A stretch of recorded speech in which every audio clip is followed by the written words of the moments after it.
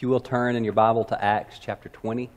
Your New Testament goes Matthew, Mark, Luke, John, and then Acts. We've been in Acts for a few months now, walking through how God's big story has continued to unfold through His Spirit-empowered people. So we started telling the story in Genesis a couple years ago, and we walked through the story of the Old Testament. Then we saw how the Old Testament was fulfilled in the story of Jesus, and then through Acts, we're seeing how that story continues to unfold through God's Spirit-empowered people from Jerusalem all the way to the ends of the earth, all the way 2,000 years later right here in Sweetwater, America. Pretty amazing, and through you, it continues to move forward. So Lord, we thank you for your word. We thank you that your word's not dead, dry, dull, dusty. Your word is living and active and sharper than any double-edged sword. So Lord, we just expect you're going to speak to us through your word. In Jesus' name, amen. Amen. So I've preached a lot of funerals over the past 17. I've been doing this 17 or so years, and I've preached a lot of funerals in that time. I was thinking about that this last week. I mean, hundreds of funerals, and a lot of those have been for members of my own family. And so some funerals are really hard to do because you're close. And so like my dad's funeral, that was really hard. That was a hard thing. Had the opportunity to preach funerals for both of my grandmothers, and Derek Montgomery and Cody Muncie did that yesterday for their godly grandmother, and it's a privilege, but sometimes that's tough too. And some funerals are difficult because they're surrounded by tragic circumstances, and some are difficult because you really don't know much about the person, and you're just kind of relying on what others are telling you. And and in most funerals, an obituary is read, and that's the record of the facts of somebody's life. You ever think about what your obituary will say?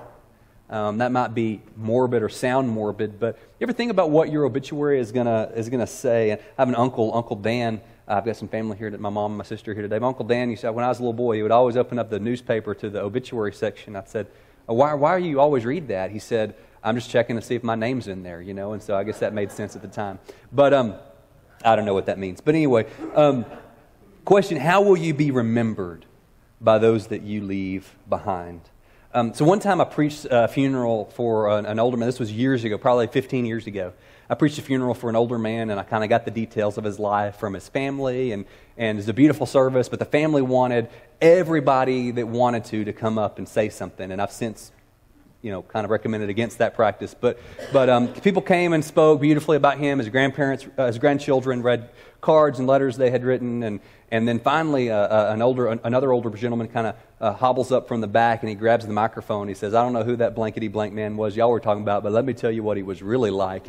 And it was awkward to say the least. I mean, the grandchildren were crying. Everybody else had shocked looks. I'm sitting here in a suit, 2 sizes too big, and I just froze. I didn't know yet at that time how to tackle somebody to take the microphone away. I didn't even know that was an option. And everybody was mortified. I wanted to disappear. I just froze. And finally he gets done, and I take the microphone back, close in prayer. We go. I didn't know what else could be done at that point. But I share all of that today, because as morbid as it may sound, there is value in imagining how our lives, what our lives will be like at the end. The end of our lives may be coming soon for some of us. It may be far, far away. And really none of us know, however old or young we are, none of us know how many days we're going to be given, how many years we're going to be given. I was talking about this in staff meeting this last week, and Gretchen, our education minister, if you see Gretchen, be sure to wish her a happy birthday today. But Gretchen mentioned, that's like that there's a description of an exercise in Stephen Covey's book, The 7 Habits of Highly Effective People. And so Gretchen loaned me the book, and in the book, Covey says, imagine that you show up for a funeral. And there's lots of cars there. You pull up to the chapel or the funeral home. You go inside, and all these loved ones and friends and family are gathered there. You grab a bulletin. You go down to the front where the casket is open, and you look in, and you see that the person in the casket is you. This is your funeral 3 years from today. He says, and somebody from your family gets up to speak, a friend gets up to speak, a coworker gets up to speak. What do those people say about you? How do they remember you? How would you Wow.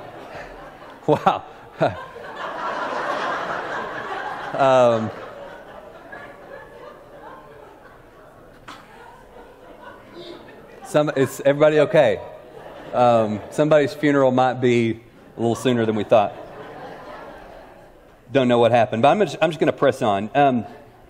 He says, what character would you like them to have seen in you? What contributions, what achievements would you want them to remember? Look carefully at the people around you.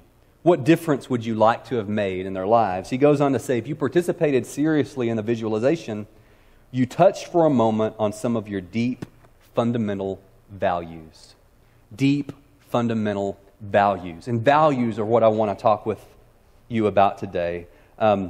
There are some core values. We're either going to live by some core and kind of ultimate values, or we're going to live by kind of what seems valuable in the moment.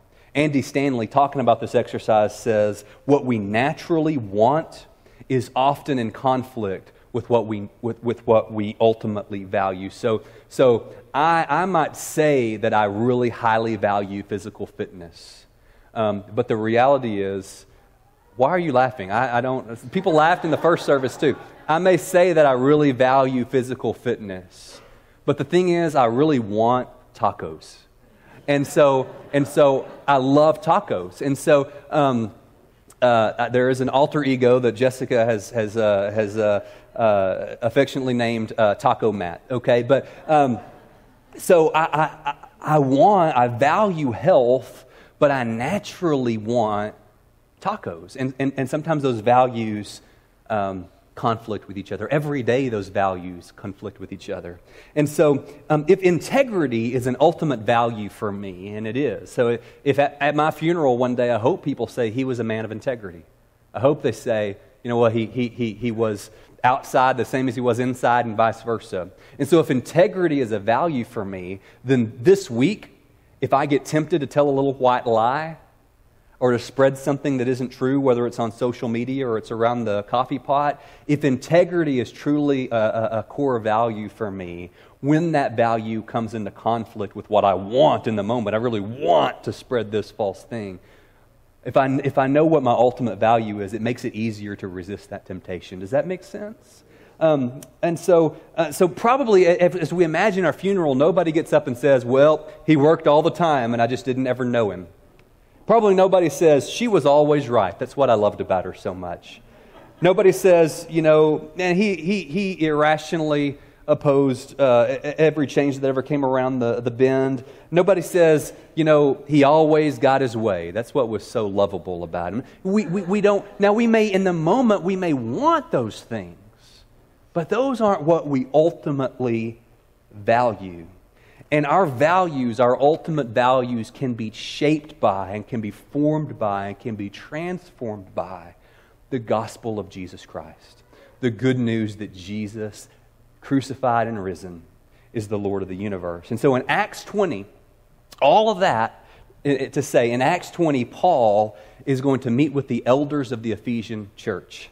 And he's going to say some things to them that are really important. He's close to the end of his life, but not only that, he knows he's never going to see them again. And you think about what your last words would be to your life group or your coworkers or your family. These last words from Paul carry a lot of weight. He's stating to these Ephesian elders some core values, some ultimate values that he has lived by. And I would say that if there's some values we can identify for Paul, some things that are written in Paul's obituary, those are probably good values for the rest of us to grab hold of as well.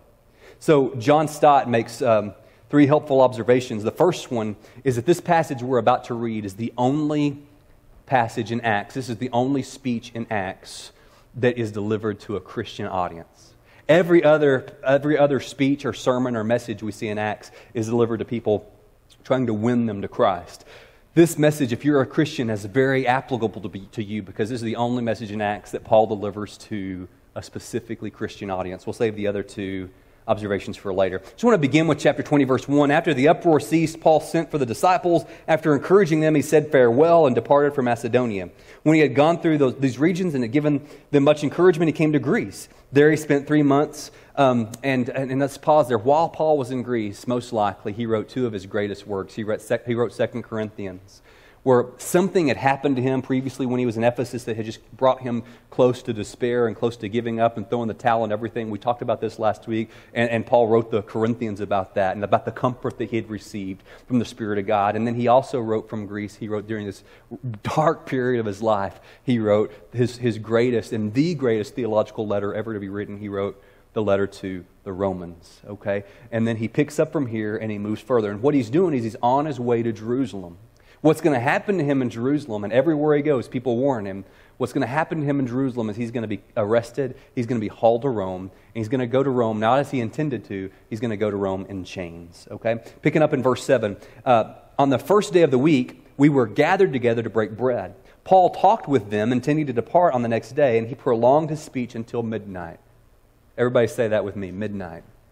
Okay, so this has nothing to do with the rest of the sermon, but there were many lamps in the upper room where we were gathered. A young man named Eutychus. Now, Eutychus is a common slave's name. This is, again, a picture, a reminder that all kinds of racial and socioeconomic folks were gathered together in the body, that the gospel transcends those barriers. Eutychus also, in Greek, means lucky. So keep that in mind. Lucky is his name. He's a young man sitting in the window, sunk into a deep sleep as Paul talked still longer. And being overcome by sleep, he fell down from the 3rd story and was taken up dead. But Paul went down, bent over him, taking him in his arms, said, "Do not be alarmed, his life is in him." When Paul had gone up and had broken bread and eaten, he conversed with them a long while until daybreak, and so departed. And they took the youth away alive and were not a little comforted. So this is why you don't fall asleep in church, right? Paul preaches all night long. A kid sitting in the window, he falls down dead. Paul goes, revives him. I don't know if I can do that for you, so it's just better to stay awake. And then Paul, this is what I love about Paul. Paul brings him back and keeps preaching all night long. He didn't stop, okay? So remember that the next time you think that I am long-winded, okay? Again, that has nothing to do with the rest, but a preacher can't read over that and not talk about that, all right? So we're going to pick up in verse 17. And now from Miletus he sent to Ephesus and called the elders, plural, of the church, singular, to come to him. And when they came to him, he said to them. Now what happens here is Paul is on his way to Jerusalem. He wants to spend some time with the elders, the leaders, the pastors of this church in Ephesus. But he knows if he goes to Ephesus, he's going to be there. Kind of like if you're on a road trip and you go through, let's say, Lubbock, and you want to see Aunt Susie in Lubbock, but you know it's going to take 6 hours. You just kind of keep on rolling through. Well, Paul says, I want to see these guys, but if I go all the way to Ephesus, I'm going to be there a while. So he sends a message for the elders to meet him in Miletus. He says, "You yourselves know how I lived among you." We're going to read this whole passage, and then we're going to come back, and we're going to identify some core values for Paul. But John Stott, again, mentioned 3 things about this. 1, this is the only passage in Acts devoted totally to Christians. 2, elder, pastor, and overseer are 3 words we're going to encounter in this passage that all refer to the same exact group of people. So if that sounds familiar, tonight we're going to vote on some change in our bylaws, change in our structure, where no longer will I be the lone lead pastor of our church, but I will share that role with some volunteer elders. We get this right here from Acts chapter 20 and several other places in the New Testament. But elder, pastor, overseer are all used interchangeably to refer to the same exact group of people. 3rd, Stott points out these elders, these pastors serve together as a team.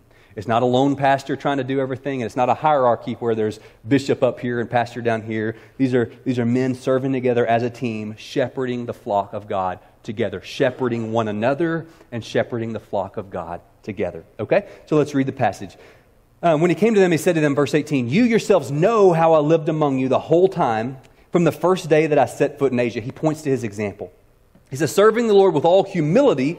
You might circle that word humility. "Serving the Lord with all humility and with tears and with trials that happened to me through the plots of the Jews. How I did not shrink from declaring to you anything that was profitable and teaching you in public and from house to house." Big group and small group. "Testifying both to Jews and to Greeks of repentance toward God and of faith in our Lord Jesus Christ. And now, behold, I am going to Jerusalem constrained by the Spirit, not knowing what will happen to me there, except that the Holy Spirit testifies to me in every city that imprisonment and afflictions await me. But I do not account my life of value or as precious to myself, if only I may finish my course and the ministry that I received from the Lord Jesus to testify to the gospel of the grace of God. Grab that. He says, I don't count my life of any value. I just want to finish the job that Jesus has given me to do. And now, behold, I know that none of you among whom I have gone about proclaiming the kingdom will see my face again. Therefore, I testify to you this day that I am innocent of the blood of all. He's not saying he's never done anything wrong. He's saying, he's going to clarify that in the next verse. I have preached God's word faithfully to you. I've presented the truth to you. Therefore, now you're responsible for what you do with it. I did not shrink back, verse 27, from declaring to you the whole counsel of God. Verse 28, pay careful attention to yourselves and to all the flock in which the Holy Spirit has made you overseers to care for the church of God, which he obtained with his own blood. I know that after my departure, fierce wolves will come in among you, not sparing the flock. And from among your own selves will arise men, speaking twisted things to draw away the disciples after them. Therefore be alert, remembering that for 3 years I did not cease day or night to admonish everyone with tears. And now I commend you to God and to the word of his grace, which is able to build you up and give you the inheritance among all those who are sanctified. I coveted no one's silver or gold or clothing or apparel. You yourselves know that these hands ministered to my necessities and to those who are with me. In all things I've shown you that by working hard in this way we must help the weak. And remember the words of the Lord Jesus, how he himself said, it is more blessed to give than receive. So from that talk that Paul gave, really Luke's notes on his talk, there are a few core values, I believe, that we can extract. Things that Paul are saying, these were life-defining values that characterize his life. And the first is verse 19. He says, serving the Lord with all humility and with tears. Paul's life is characterized by humility. Sometimes we might think that humility means we don't have strong opinions. Well, Paul has very strong opinions.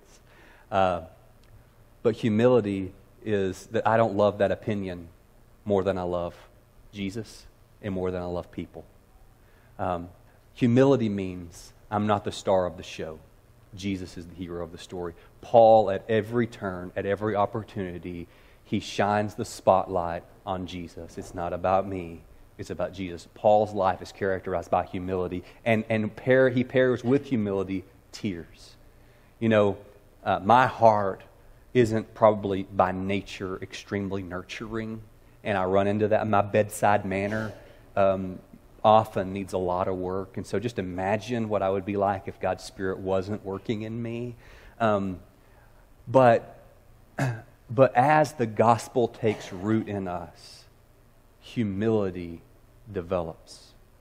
And I have become, over the past few years, a bigger crybaby than I ever thought I would be. God will not bless a tearless ministry. Whether that's a ministry to your family, your children, your spouse, your friends, your coworkers, your life group, your class, whatever it is, God deepens us, and as he deepens us, we find that it just kind of leaks out of our eyes. And Paul wept with those who were hurting. He wept for those who were lost. He wept for those that rebelled. He wept for those that were struggling. And guys, humility and tears go together. The gospel produces humility in us. One of the ways we can know that God's Spirit is working in us is that we become humble. And Paul defines humility so clearly in Philippians 2. He says, look at Jesus. He didn't hold on to his position. He didn't hold on to his rights. He didn't demand to make it about him, but he emptied himself and he humbled himself all the way to the cross. And we humble ourselves as we bow our knee to him. Paul's characterized by humility. Paul is also characterized by boldness. Verse 20, how I did not shrink from declaring to you anything that was profitable. I went in the big group gathering, I went house to house. 2 different times Paul talks about tears in this passage, and 2 different times he says, I didn't shrink back. Sometimes we think that a Christian has to be, and we think that humility means I just never can have strong opinions and I've just got to try to please everybody. That's not humility. That's being a slave. I can guarantee you one thing that won't be written on my tombstone, one thing that will not be in my obituary is that he made everybody happy. That can't happen. Ken if he adjusts the temperature in here, he's going to make 5 people happy, he's going to make 10 people upset. It's impossible to please everybody. And the more we try to do that, the more of a slave we become. We can be humble and we can also be brave. And the Spirit of God produces both of those qualities in us. And humility tempers our courage, and courage bolsters our humility. And so often we think of courage or bravery as being somebody that's doing this all the time and you can't tell me anything. That's not bravery. That's arrogance. It's foolishness. But the gospel will make you brave. And the gospel will make you humble. The gospel will make me humble. And the gospel will make me brave. Are any of us perfect at that yet? No. Somebody could have tapped Paul on the shoulder and said, well, you weren't very humble when you wouldn't let John Mark go on the mission trip and you held that against him. Yeah, he missed it there. But humility had become a characteristic that defines his life. Courage became a value, a quality that defines his life. His life could be defined by endurance, verse 21. Testifying both to the Jews and the Greeks of repentance toward God and of faith in our Lord Jesus Christ. Everywhere he went, he told whoever he came in contact with the gospel. And he ran out of town, he got rocks thrown at him, he got beaten, he got thrown in prison, and he got rejected, and he kept doing it. Verse 22, and now, behold, I'm going to Jerusalem, constrained by the Spirit, not knowing what will happen to me there, except that the Holy Spirit testifies to me in every city that imprisonment and afflictions await me. Imagine you're driving to, Baton Rouge, Louisiana, okay? And every time you stop for gas or at a convenience store, people run out and say, if you go to Baton Rouge, they're going to beat you there. And they're going to beat you down, and you're going to be treated cruelly and unfairly, and you're going to be thrown in prison. How many would want to go ahead and turn around and come back home to Sweetwater? Probably most of us. Everywhere Paul goes, people are telling him, man, it's nothing good's waiting for you in Jerusalem, but the Holy Spirit has told him there. And his life is characterized by endurance, or as John Wayne might call it, grit. And the Spirit of God produces in us grit. That no matter what I'm going through, I'm not going to quit. That's what, and the way the Holy Spirit forms grit in us is through struggle and through suffering. Faithfulness, he says in verse 24, but I do not account my life of any value or as precious to myself, if only I may finish my course in the ministry I received from the Lord Jesus. Paul is characterized by faithfulness. He said, I don't count my life. It's not about me. Life isn't about my comfort. Life isn't about my privilege. Life is about fulfilling the assignment that God has given me. Did you know that God has given you work to do? And some of us spend so much time and angst trying to figure out exactly what it is that God wants us to do. And some of us don't even ever stop to consider that God would have something to do. And I love the way Bob Goff puts it, that what if God's big plan for our lives was that we just go love everybody? Let's start there. Let's start there and we'll find that we've got a pretty full-time job. Be faithful to that. Skip down to verse 33. 33, and we're going to come back up later. He says, I coveted no one's silver or gold or apparel. You yourselves know that these hands ministered to my necessities and to those who were with me. In all things I have shown you that by working hard in this way we must help the weak and remember the words of the Lord Jesus, how he himself said it is more blessed to give than receive. Paul's life is characterized by generosity. Generosity has been a value that characterizes his life. It's an ultimate value. Back up to verse 28. Pay careful attention to yourselves and to the flock. Watch yourself, watch the flock, in which the Holy Spirit has made you overseers. Now he's talking again to this plural team of pastors, elders, overseers. And he's telling them, shepherd one another, shepherd yourselves, so that as a team you can shepherd the flock of God. To care for the church of God, which he obtained with his own blood. He says that the church was obtained with the blood. This is an unusual way for Paul. Normally he would say the blood of Jesus, but he says the God's own blood. Obviously, Jesus is God, but this is a powerful way to state this, that God shed his blood for the church. The church is beautiful. The church isn't something that we just come and and show up at every now and then. It's the people that we belong to. We're gathered as the church today in the huddle, and we're going to scatter out to be the church from this place. And the church has been bought with the highest price possible. It means something. Paul knows his time is coming soon. And look at what he says. Verse 29, I know that after my departure, fierce wolves will come in among you, not sparing the flock. And from among your own selves will arise men speaking twisted, perverted things to draw away the disciples after them. Therefore, be alert, remembering that for 3 years I did not cease day or night to admonish everyone with tears. And now I commend you to God and to the word of His grace, which is able to build you up and to give you an inheritance among all those who are sanctified. Paul is passionate about the next generation of believers. Paul is passionate about the next generation. He has poured his life into these elders, and now he commends them to God's grace. He commends them to God's word, and he charges them, watch yourselves, watch each other, shepherd the flock. At a certain point, life stops being about us, and it starts being about the next generation of disciple makers. That's how Christianity has spread all down the generations for the past 2,000 years. At a certain point, one generation is gripped by this reality that the shot clock on my life is counting down. I've only got a few hours or weeks or months or years left. And what I want to do with the time I have left is I want to raise up a generation of disciple makers so that lives can be transformed from here on out. It's not about me anymore. It's about the mission, and the mission is making disciples for Jesus. Paul's passionate about the next generation. So just review those for a minute.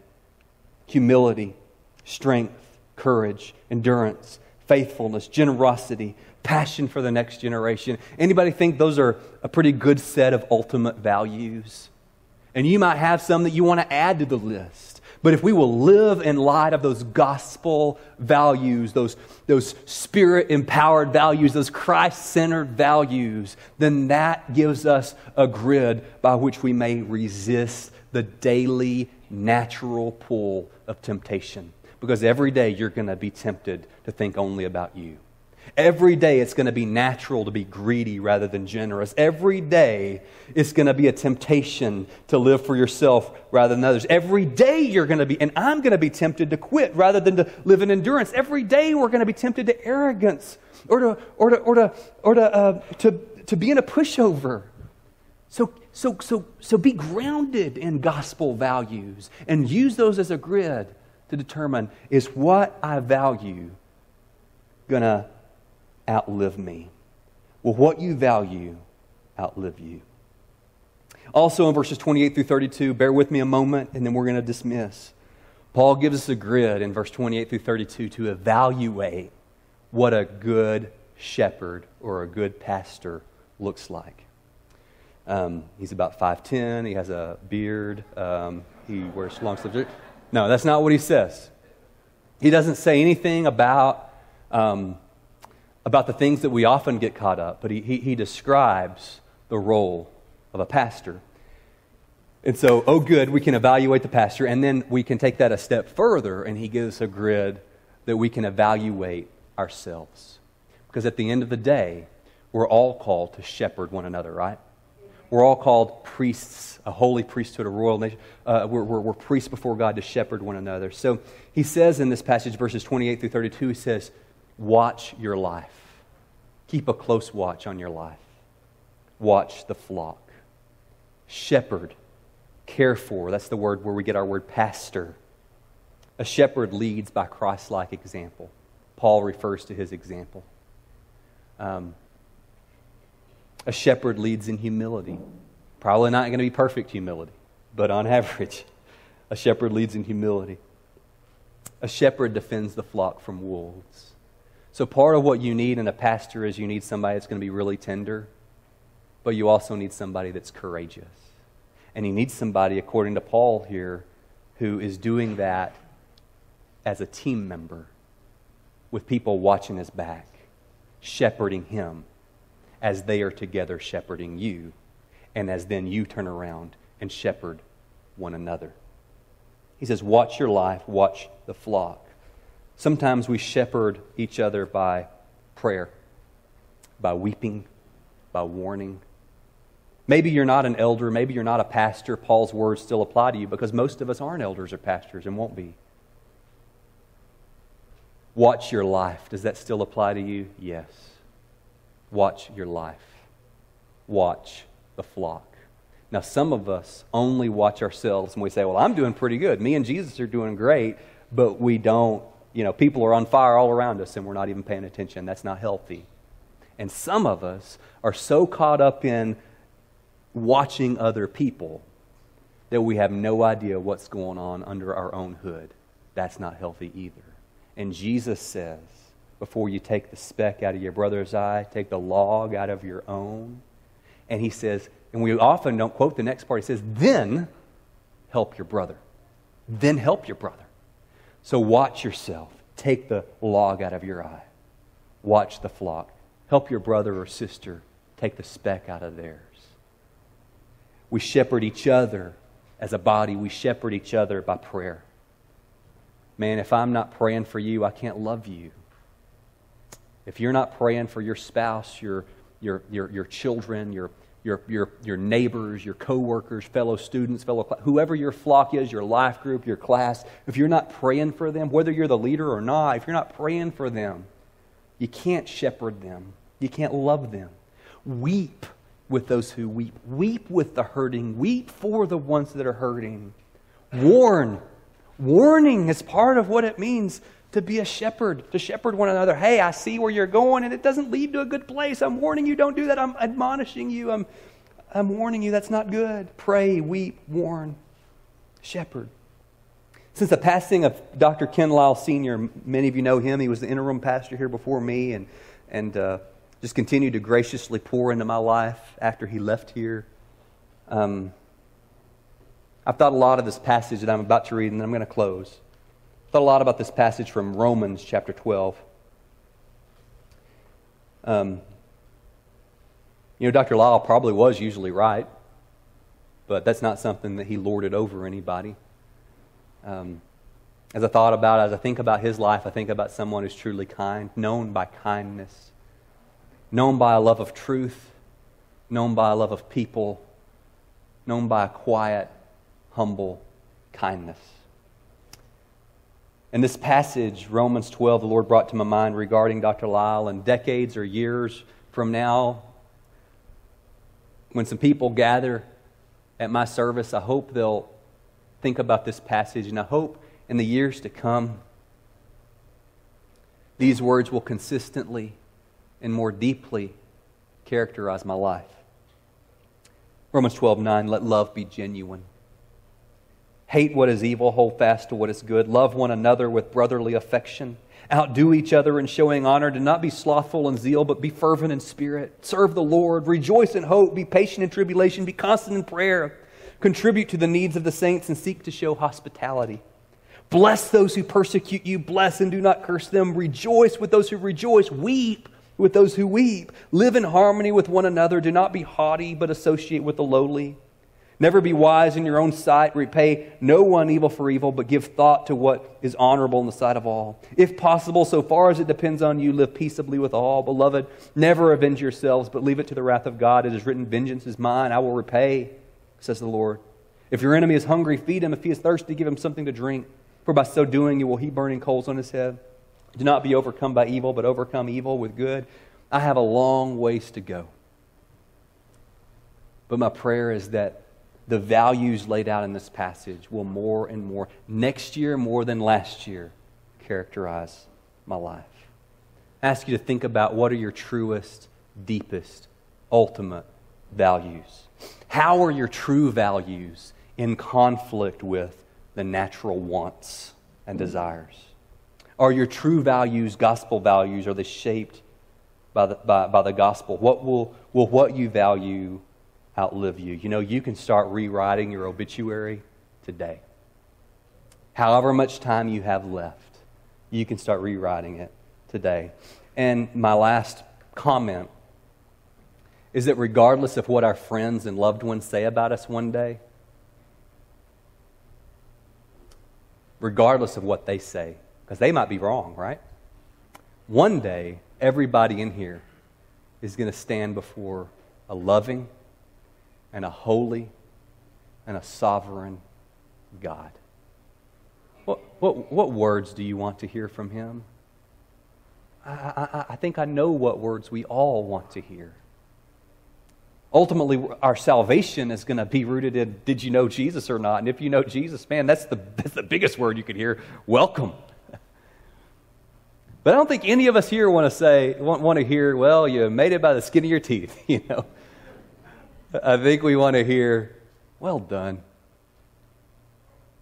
You did something with what I gave you. Well done. What do you want to hear on that day? We can live today in light of that day. We can live today in light of that day. And when we live today in light of that day, the band's coming up, and when we live today in light of that day, that brings us, if we're honest, to a place of repentance, which is what Paul says to the Ephesian elders, man, I was constantly inviting people to repent and believe. So maybe there's repentance that needs to happen. Maybe there's values that you've been living by, values down here, when really your true values are here. I mean, you need to repent. Maybe it's time for you to, for the first time ever, place your trust in Jesus.